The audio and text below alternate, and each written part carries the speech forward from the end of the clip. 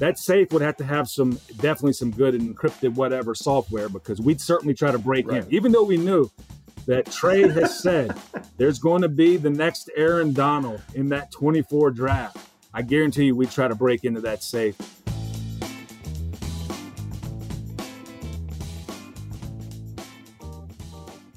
All right, listen up, everybody. I understand your obsession with takeout and fancy brunches and late night delivery. Luckily, so does today's sponsor. Food lovers meet the U.S. Bank Altitude Go Visa Signature Card. Now, with this credit card, you get 4 times the points on restaurants, deliveries, takeout orders, and dine-in brunches, lunches, or dinners. Plus, Altitude Go gets you 2 times the points on groceries, yes, even delivery, streaming services, and gas or EV charging station pit stops. Visit usbank.com/altitudego to apply and learn how you can earn 20,000 bonus points. You deserve a credit card that gives you more and more and even more. You deserve Altitude Go, NerdWallet's 2022 Best of Awards winner for Best Credit Card for Dining Benefits. Apply to become an Altitude Go card holder at usbank.com/altitudego. The creditor and issuer of this card is U.S. Bank National Association, pursuant to a license from Visa USA Incorporated. Some restrictions may apply. Hey everybody, what's up? Trey Wingo here. Welcome into another episode of Half Forgotten History. Look, when you're not playing football, obviously the busiest time of the non-playing calendar year is right around the draft. You have your GM, your head coach, your coaching staff, your player personnel guys, your talent evaluators, all making sure you take the right picks, especially with those precious first rounders, except for our guest in this episode, and that would be Rams GM Les Snead. They don't believe in first round picks. Well, that's not exactly right. They don't believe in using them. They believe in trading them for something what they consider to be a little more valuable, a proven commodity. They're on a run where they will go without a first round pick for 7 straight drafts. So how did they manage to win a Super Bowl by not taking first-round picks? Well, I'll let Les Snead explain it. Please enjoy this conversation with Rams GM of the Super Bowl champion Rams, Les Snead. Well, first of all, before we go anywhere, let me just say the rec specs, I love them. You're going full Kurt Rambis youth here with what you're wearing. I mean, you're embracing the LA championship lore. Did he have like a Band-Aid, though? Did he? Yeah, he did. I need to bring that back. I mean, that mic could work in L.A. It worked for him in the 80s, and they say everything is cyclical. So, there's a lot absolutely. of 80s radio stations in L.A. So yeah. It seems like 80s are a big thing around here. It was a very good time to be a Laker fan in the 80s. There's no question about it. And the Dodgers won a World Series as well. So speaking of championships in L.A., describe for me the difference this offseason for you being the GM of the team that won the Super Bowl as opposed to being the GM of the team 3 years ago that lost the Super Bowl. This is a lot better. I think that's obvious Adams, right? If I were to, what's very interesting about losing it is you're psychologically, you're always trying to calibrate, okay, let's just say winning an NFC championship, going to the Super Bowl, right? No matter how many years you're in the NFL, that's going to be one of your better years, right? That's just how the math works out. But it's such a hollow feeling because there's an element of regret of, okay, we were skiing for the gold medal and we ended up with the silver, right? Which at the end of the day, if you're a skier, winning a silver medal is pretty damn good. But you were skiing for the gold, so the loss aversion there outweighs the gain. So and then there's that element that I think that's interesting is usually in sports there's a next game that there's a chance you can heal all your wounds by just winning the next game, and you forget about the loss the week before. Then there's no game, and then I think there is an element of holy cow, to truly exonerate this wound. We got to climb to the top of the mountain and actually, finish the game off, which it's not just winning. It's not just going on a 4-game winning streak, right? It's actually getting there again and winning. So that's the losing that game is tough emotionally. There is an element where you do get over it in terms of just pure pain where, wow, how can a human body still be like, I call them high class problems, right? Everyone should have that problem, but it's still real. And then I think the element now of winning it is it's very fulfilling and it's pretty cool. It's fulfilling because of it's interesting. I always look at it this way. You just look at different people in the building who've been around, who've been a part, who played a role, and you're like, wow, I'm jacked.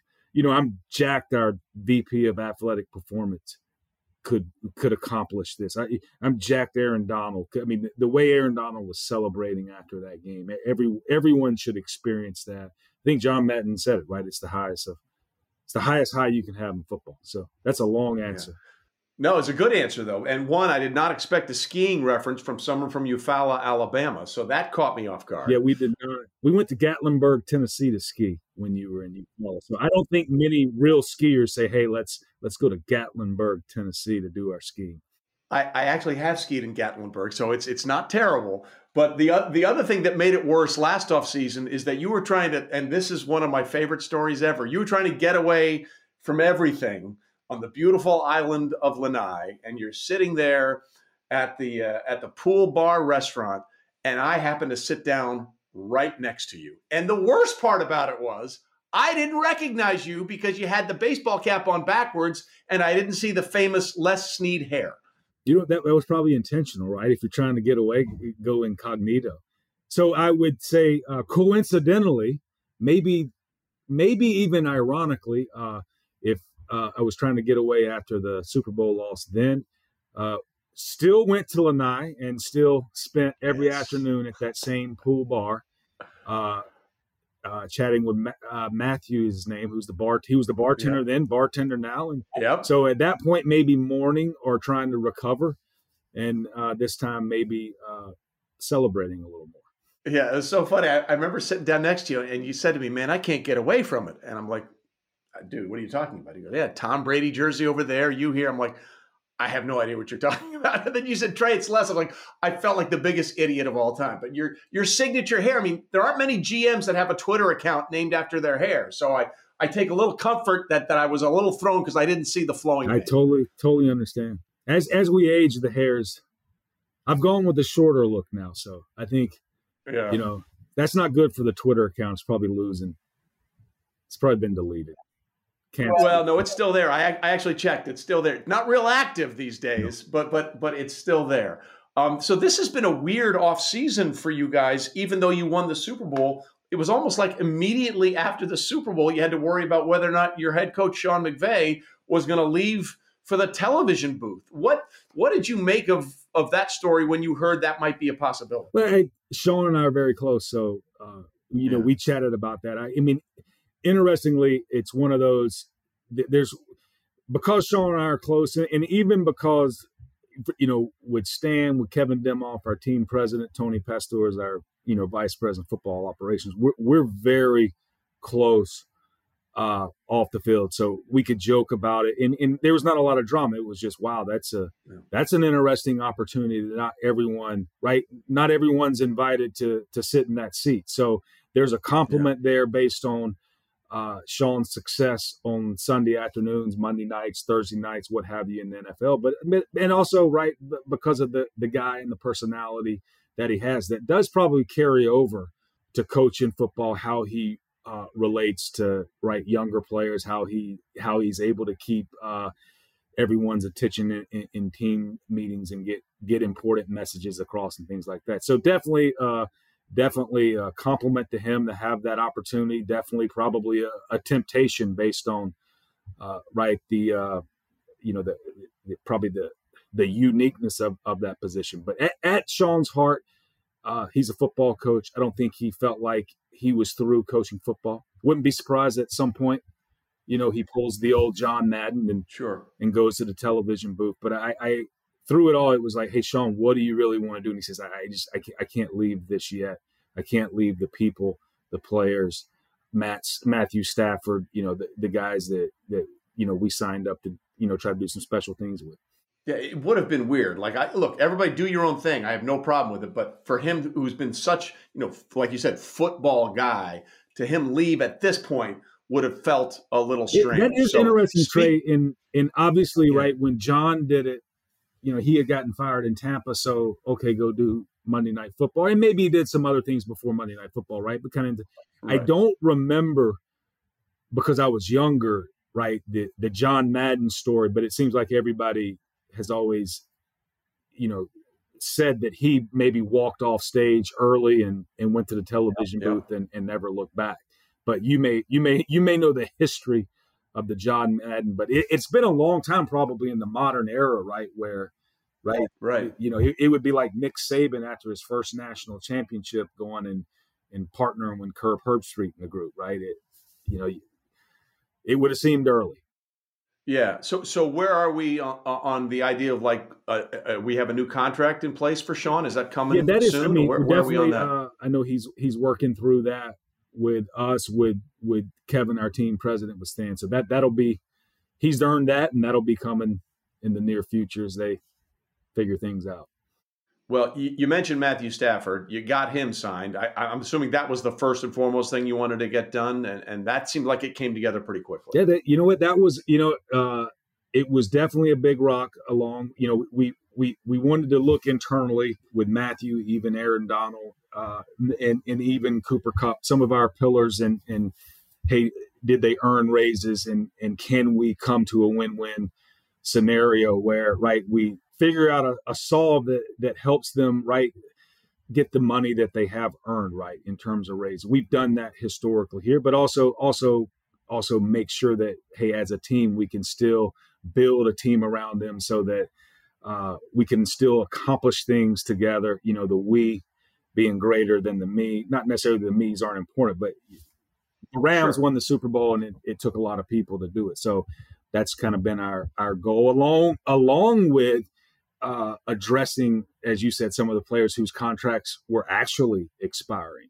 and in that being Von Miller. But early in the down, a little bit less sexy, being able to sign or re-sign Joe Noteboom, who we drafted a long time ago to be Andrew Whitworth's heir apparent. It's just Andrew kept playing and playing and playing and playing and playing. But Joe had played enough sparingly over time that we felt like he was the heir apparent there, and re-sign our center, Brian Allen.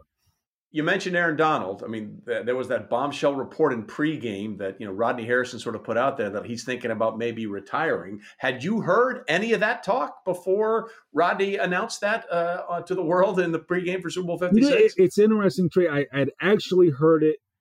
Football buildings are small, but it's interesting. Some of his teammates were talking about, like, wow, this could be our last time practice, last 2 weeks of practice with Aaron Donald. So maybe it was kind of a little bit of a chatter in the building. But when you hear things like that, you never, you're still focused on. And I don't know when you first heard the chatter, whether it was before the NFC Championship game or after we won it, things like that. But you're still focused on the big rocks of trying to finish the 2020 season, 2021 season in a special way. So you didn't necessarily think, okay, football players, it's been a long season. It's been a grind. Maybe, everyone needs a break and things like that. But so you heard the chatter. It wasn't it was probably a surprise that it got out, but it wasn't surprised that, okay, that's a story, So where are we on that front? Are we feeling comfortable that Aaron is going to get something worked out and we'll be back here terrorizing people? What we are trying to do right now,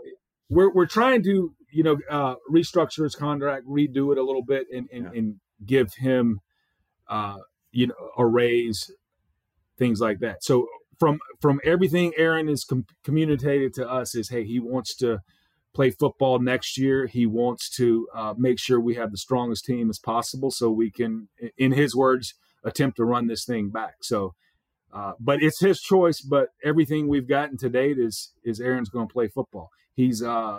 I know this. He's going to meet with Sean today after working out in our facility. So he's coming over here to work out, and he's going to meet with Sean, and they're going to talk football. So, hey, he's still going about his normal off-season routine, which is really put in hard work. That's just all he knows. That's how he does things.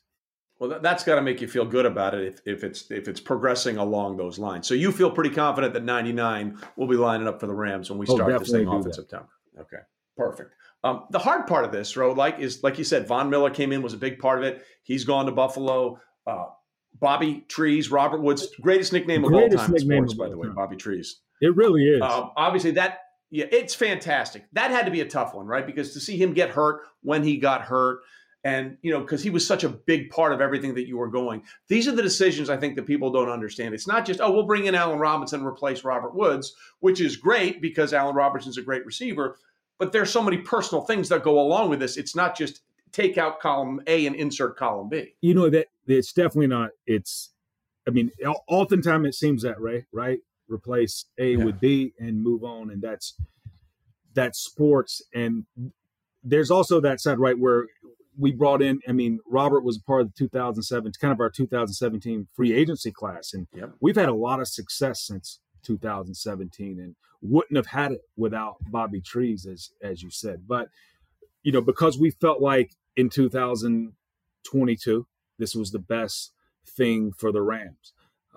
But I mentioned I did something with our local media earlier, Trey, and they brought the question up, and because my wife Kara has a Twitter account, and the fans definitely let her know that moving on from Bobby Trees was not definitely, in their minds, right, that was not the right way to go about it. And they asked about it, and I said I often have talked to Kara that, and I've had this happen, or we've seen it happen in sports where I said, okay, in the moment where you make a trade like that, it's emotional, and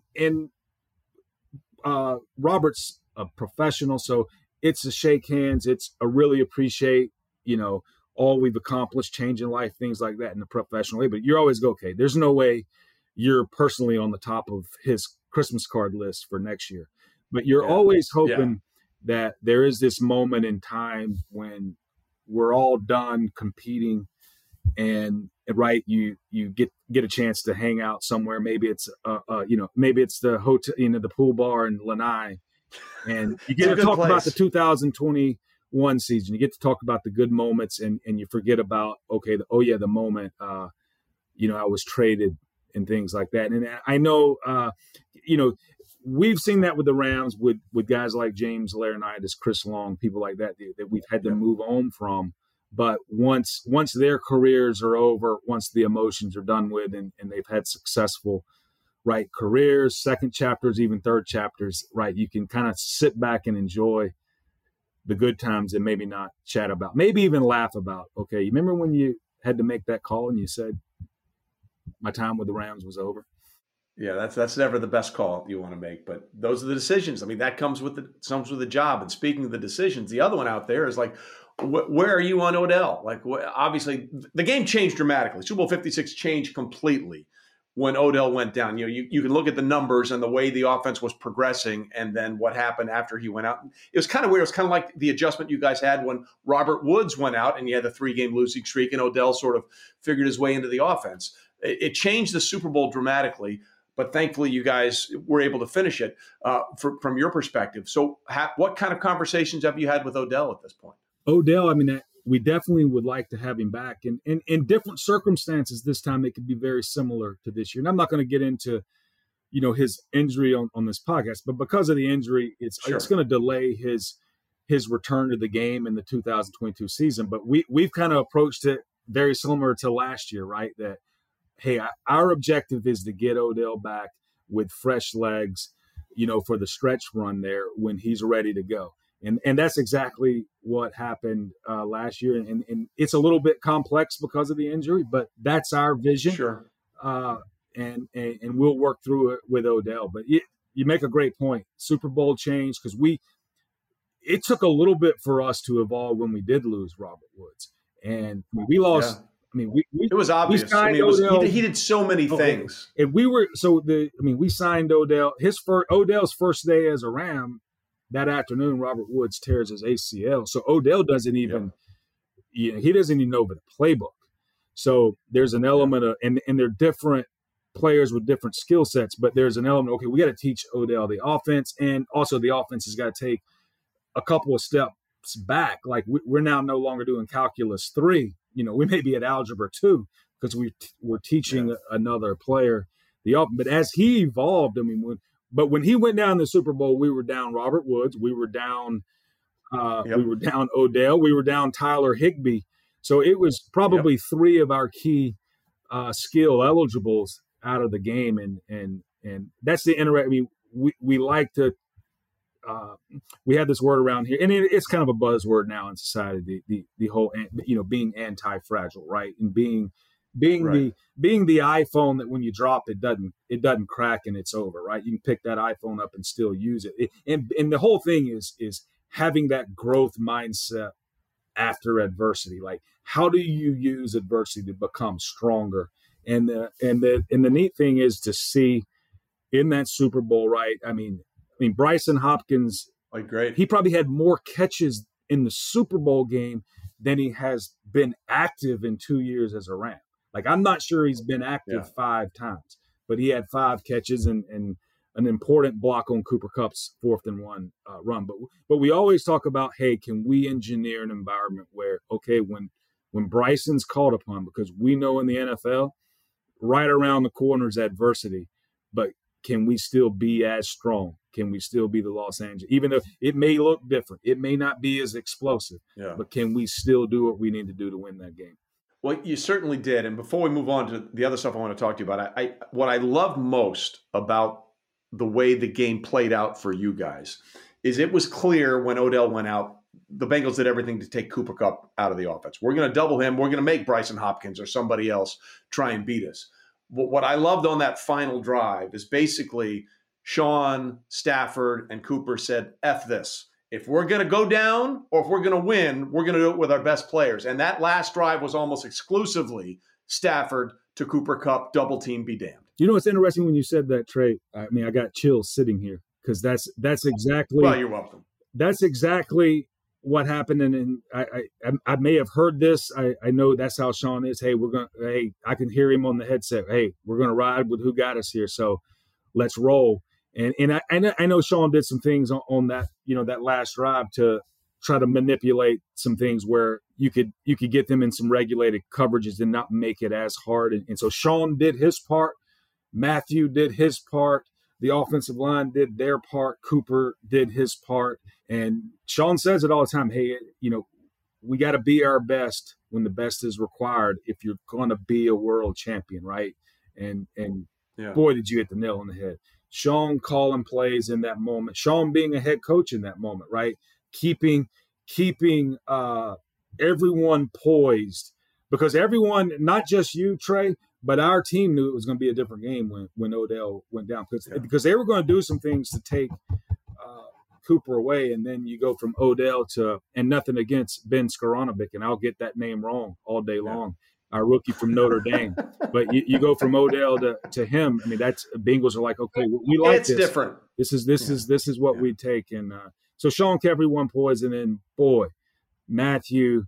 I mean, 2 weeks in a row, not necessarily 2 weeks in a row, probably 3 weeks in a row, because we did come back in the NFC Championship game. But going back to that drive in Tampa where we had the big lead, and because of the freak turnovers, all of a sudden it's a game, and then all of a sudden it's tied. But to see Matthew and Cooper do things right, I call it in 2-minute situations where, right, that's your season's going to be remembered by those drives, and boy, did they make the plays.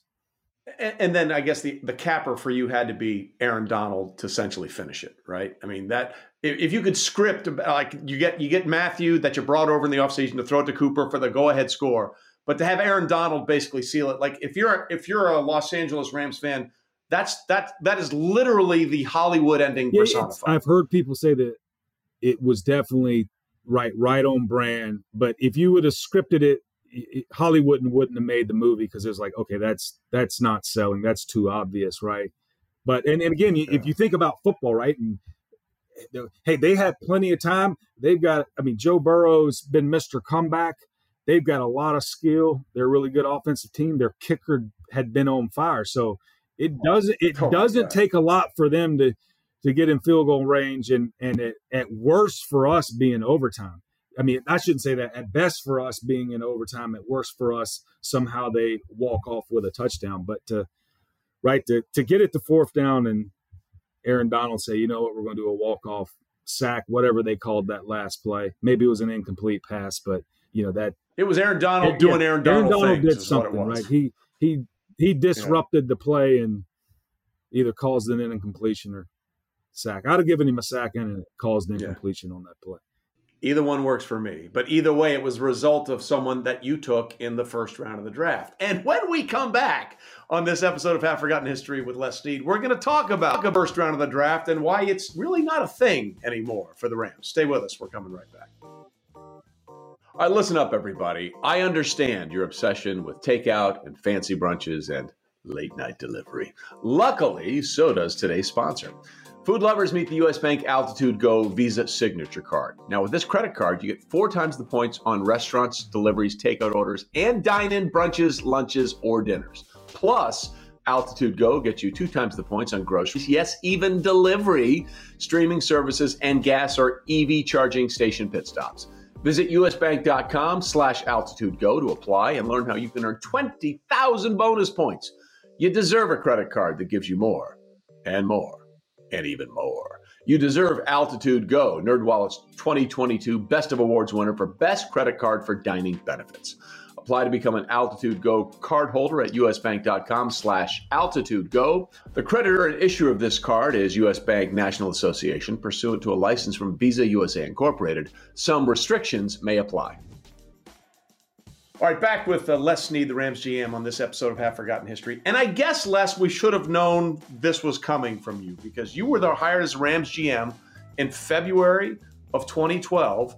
And one of the first things you ever did as the GM of the Rams is trade away the 2nd overall pick in the draft in 2012 to Washington for a couple of picks.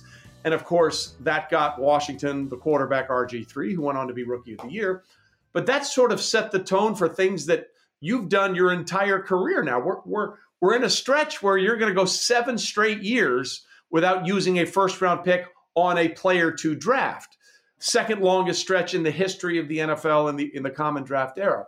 What is it about your philosophy that allows you to be successful not using these picks? Well, it's fitting that you talk about the 2012, the early days, and certainly an inexperienced GM, so made plenty of mistakes, but I think the first thing, a part of that equation is being aware of what window you're in, right? And at that point, St. Louis had, they were coming off probably 4 or 5. They were bad. Yeah, bad. They were really bad. If you look at the analytics, I think we were 32nd in wins and maybe 10 games behind 31 in a 5-year stretch.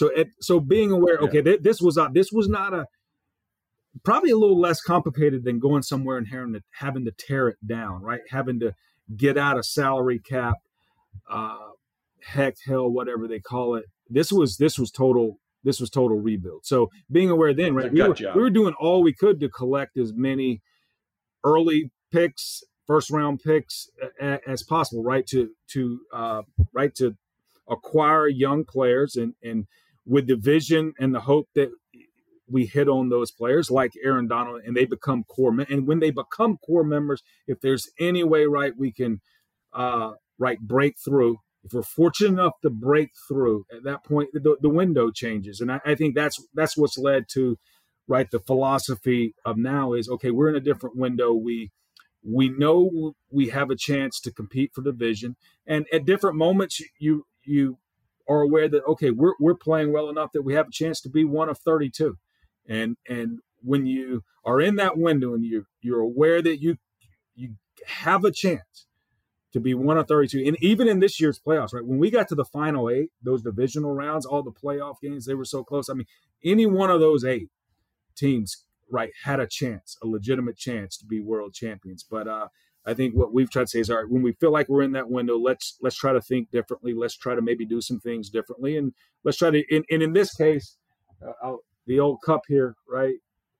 And it's not necessary. That's the fun look at it, but it's really okay. Yeah. How can we use those picks, right, to make the most of the window we're in? And sometimes it's actually taking players at those picks. Sometimes it's trading back from. We have had a first rounder in the last 7 years. We just traded back into the second round to collect another second round pick. So, but it's trying to use them in different ways to maybe give us that edge on those other 31 players, or 31 teams.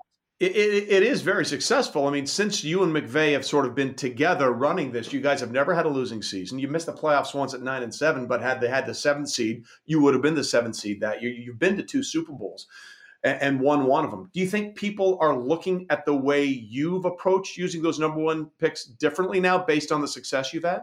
The answer would be I would be lying if I didn't think yes, but I don't think it's just all us. I think we've seen in the last 5 years, right? Teams do things a little bit differently. Teams be maybe a little bit out of the box, maybe a little more creative, maybe a little more aggressive in right attacking, going for things. So, and I think that's just the nature of the league. We have 32 team league, so there's only 32 basically case studies, right, that you can study on maybe how to do things, and there's only so many teams in different eras, winning. So, but I think in the last 5 years, certainly a lot different than when I got in the league in the late 90s, how things are being done. But I certainly would say that I don't want to say it's a copycat league, but it is a league where we all analyze other teams, right?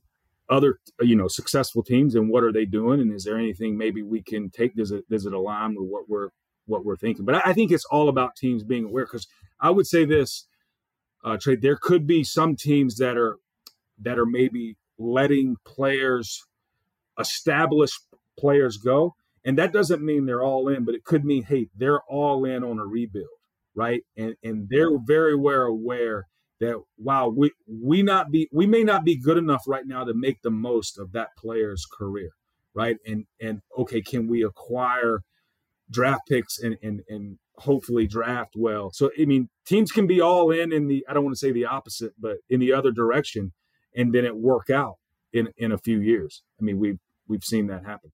Right. And other teams have been aggressive, but I mean, we're talking, again, historically, only one other team has gone longer than you guys. That would be the George Allen over the hill era of the late 60s and 70s in Washington, where they went 11 straight years without using a first-round pick. The Joe Gibbs era, where they won 3 Super Bowls with 3 different quarterbacks in the 80s.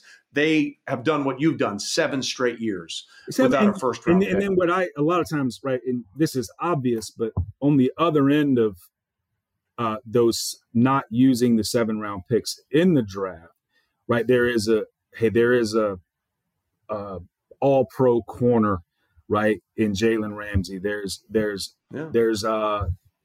Brandon Cooks. You use one on Brandon Cooks. There's a Matthew Stafford. So there are players on the other side of it, which so that's the positive of it. And there's we do a lot of analysis on when you're a team and you're usually right in the running for the playoffs. You're picking in the late 20s. So our analysis, whether we're right or wrong, okay. Basically, what we're saying in common sense is, okay, if we're picking 25, would it be better for us to use that 25th pick on maybe a top 5 or top 10 talent who's already basically reached top 5 or top 10 potential, right?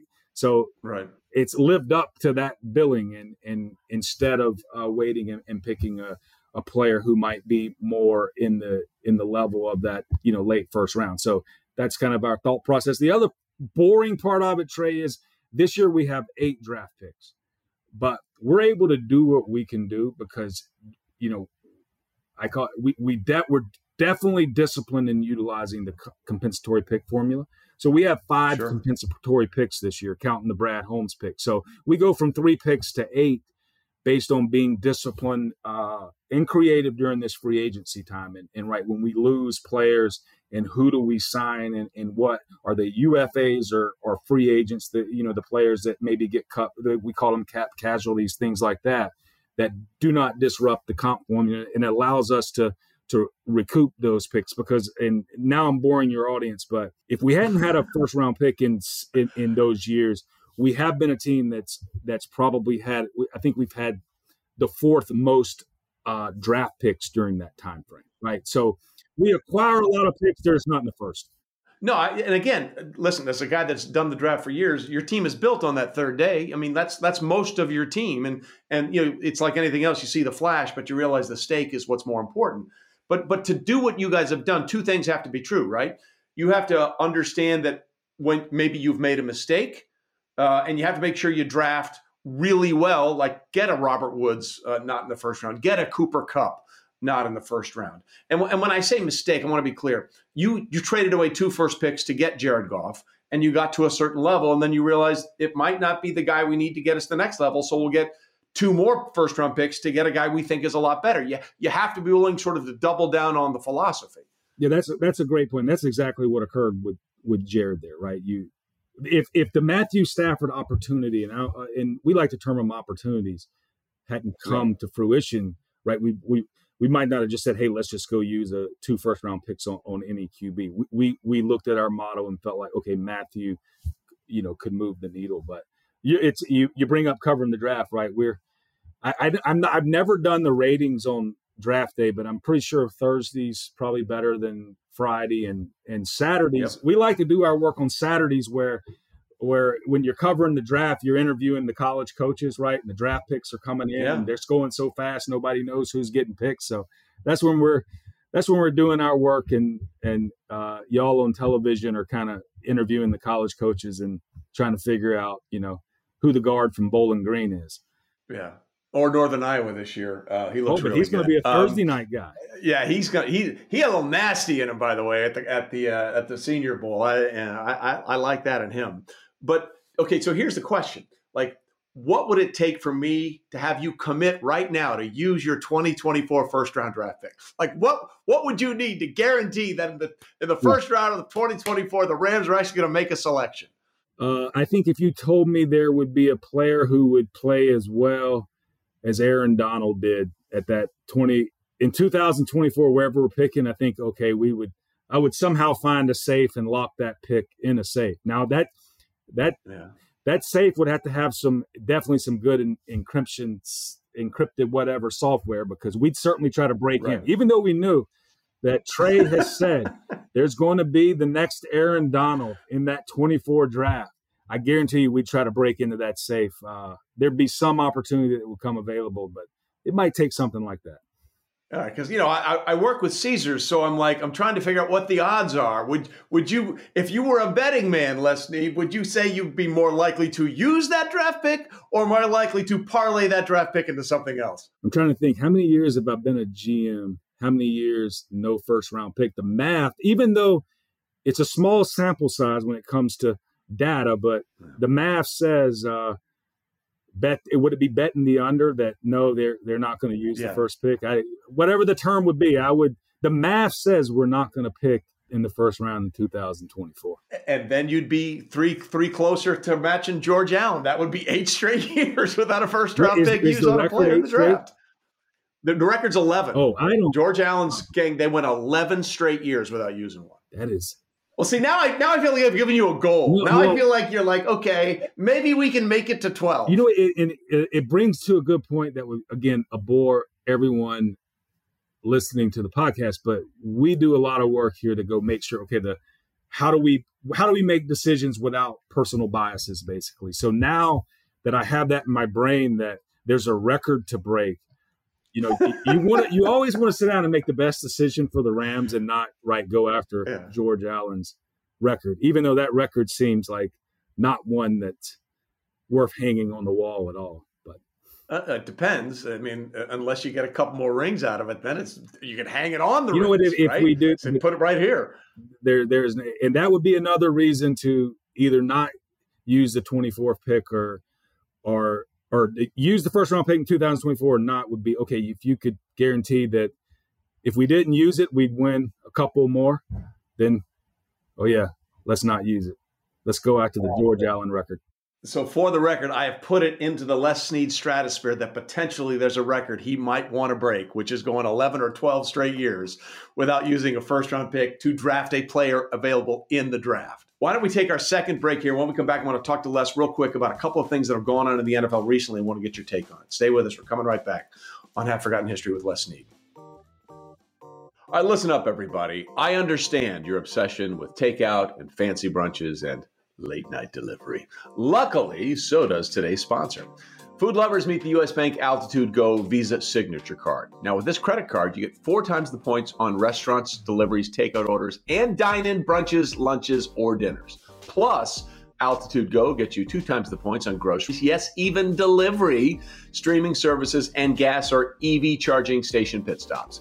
Visit usbank.com/altitudego to apply and learn how you can earn 20,000 bonus points. You deserve a credit card that gives you more and more. And even more. You deserve Altitude Go, NerdWallet's 2022 Best of Awards winner for Best Credit Card for Dining Benefits. Apply to become an Altitude Go card holder at usbank.com/altitudego. The creditor and issuer of this card is U.S. Bank National Association, pursuant to a license from Visa USA Incorporated. Some restrictions may apply. All right, back with Les Snead here on Half Forgotten History. And Les, I always say there's no off-season in the NFL. There's preseason, regular season, postseason, and what I call the player procurement season, which is free agency, draft, all that kind of stuff, which is where we are right now. And something dramatic has changed this player procurement season. And that's the contract that the Cleveland Browns gave to Deshaun Watson. And forget all the other stuff that are looming over Deshaun Watson. That's a separate conversation for the Cleveland Browns and the league and Deshaun to have to deal with. But that's a fully guaranteed contract at $230 million. And if a guy can get a fully guaranteed contract at $230 million with all that stuff looming over him, is that the future? Are we going to see more fully guaranteed contracts in the NFL? You know, it's interesting. It could be the future or the past. And I the first thing I thought of, and if and again, take everything out on Deshaun, and again, I don't know this at all. This is me, like you, following people like you and listening to the situation, right? If Deshaun actually said to the Cleveland Browns, we're going to pass. And at that point, he says to, and I think it was right, Atlanta, New Orleans, you two are in. Yep. The one thing that came to my mind is when I was fortunate enough to break into this league in the mid-'90s with the Jacksonville Jaguars, and we were an expansion team, we got a lot of flack because you had the salary cap, you had money to spend, but you didn't have a lot of veteran players. So there was an element to get players to come from established teams to do a build as an expansion team. We had to, in those days, we got a lot of flack for overpaying players, right? Resetting the market. So I do think. By the way, Jacksonville's been so bad, they're still doing that, just so you know. But you know what's interesting? I got really spoiled, Trey, in that my first year in 1996 with the Jacksonville Jaguars. Again, I'm an entry level, no one, but we go to the AFC Championship game, and you know, I think their first season was 95, so 96. So there was an element there of that philosophy worked in during Tom's early years. There was a good run there for Jacksonville, early success. But that was the first thing that came to mind is, okay, right, this is a competitive league, and right,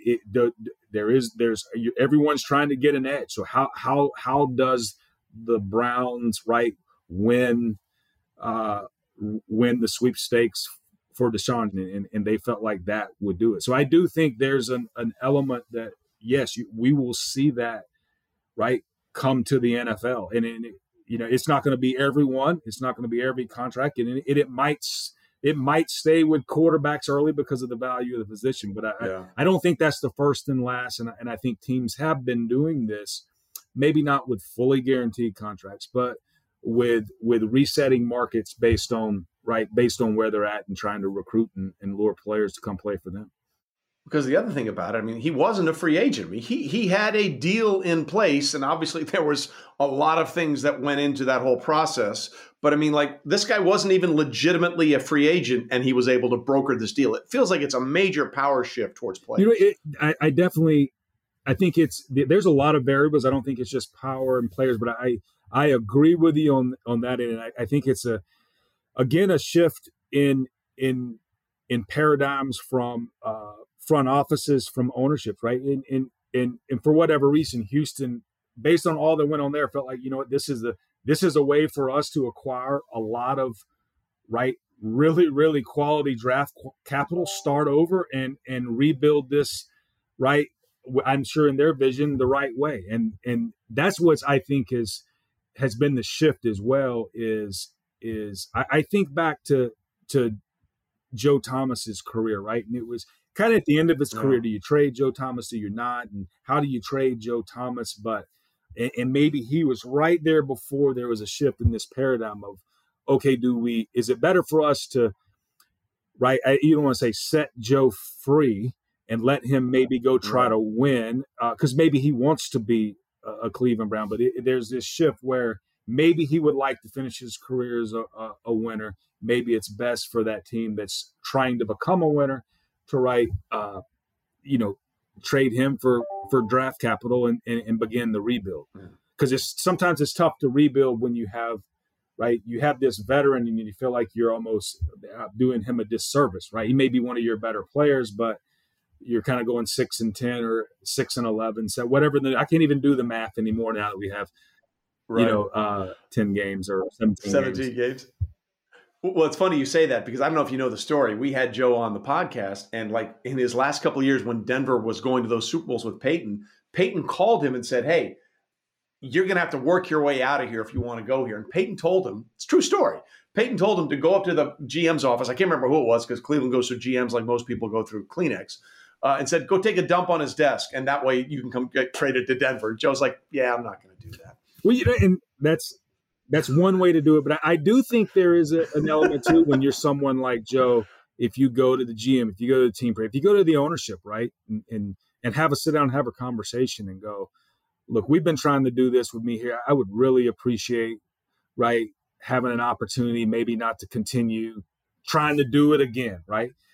Matthew Stafford probably did that in Detroit. Like, okay, here's another regime, another offense that I had to learn. Maybe I would love to maybe move on, catch a breath of fresh air, not have to start over here again. And I think you have the rational conversation instead of taking the dump on the desk. And I think I think people like myself, people like a lot of our owners in the league will listen, respect that human being, and try to do what's best for the organization. That's your number one responsibility, but also for those pillars, right? In our Robert Woods situation that we just went through, it's tough enough to make the call that, okay, hey, we're going to start reaching out teams to see if we can find a trading partner. But then it's, okay, let's work with Robert, right?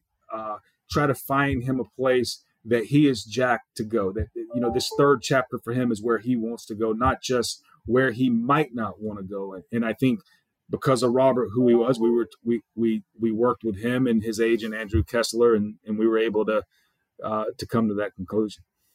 We've gotten to the mountaintop. We've sort of avenged the Super Bowl 53 loss. Now you guys find yourselves in the position that no team has been able to pull off since the Patriots did it in Super Bowls 38 and 39, which is run it back, which was the theme of Sean McVay talking to Aaron Donald during the LA Championship Parade. Do you think about it that way, or do you think about it, whatever happened last year is irrelevant, it's a brand new season? I do think the answer is no. I don't think it's a brand we try to treat it like a brand new season, right? Because it is technically a brand new season. We're going to be a different team. Other teams are going to want to do what we did in 21 and 22. So that is true. Black and white, binary, it's a different season. Now, with that being said, only one team has a chance to do what you said the Patriots did. So, right, we're the only team in 2022 who can do that. So we're aware of that, and I think we intentionally tried to, again, we're new at this. Patriots not so new at it, right? It's like, okay, what do we do intentionally in the offseason? Number one is to renew first, right? To get away. 17 games plus playoffs. That's a long, long season. So to even have a chance, everyone's got to come back fresh, not just physically, but also probably spiritually, mentally.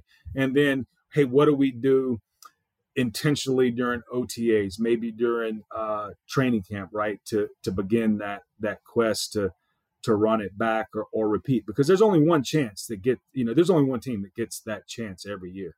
The other 31 are, and trust me, if you don't have to repeat for it to be sweet. So if one of the other 31 is the champion this year, they're going to enjoy that one. I can tell them that for sure.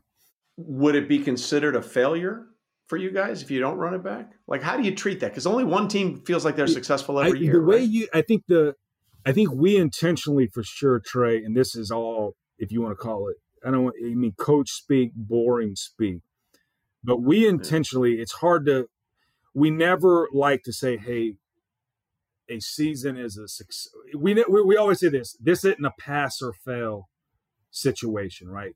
This is a journey, and how do we make this journey successful? And the only way to truly make it successful is to attack what's in front of you. So again, we always say climbing Everest and saying you got to get to the top, right? Is either, you don't just pass or fail that. So what we try to do is this: let's look at what we control in front of us, and let's try to pass that test and take that thing one at a time, and you go from there. But it's hard to look at this and to go, wow, we're going to spend, let's just say the first day of the league year is the beginning of the 2022 journey, and say, hey, you've got to go win one game, the last game, or you fail the class for the semester per se. Yeah. Well, we'll see how it plays out. Obviously, you're still basking in the glow of what happened at SoFi. Les, I always appreciate your time. I appreciate our conversations, and I look forward to you going 12 straight years without using a first-round pick. I appreciate that. Again, we'll do it if you can guarantee we get a little bit more of the hardware, silverware, whatever we call it, on the to put on the mantle.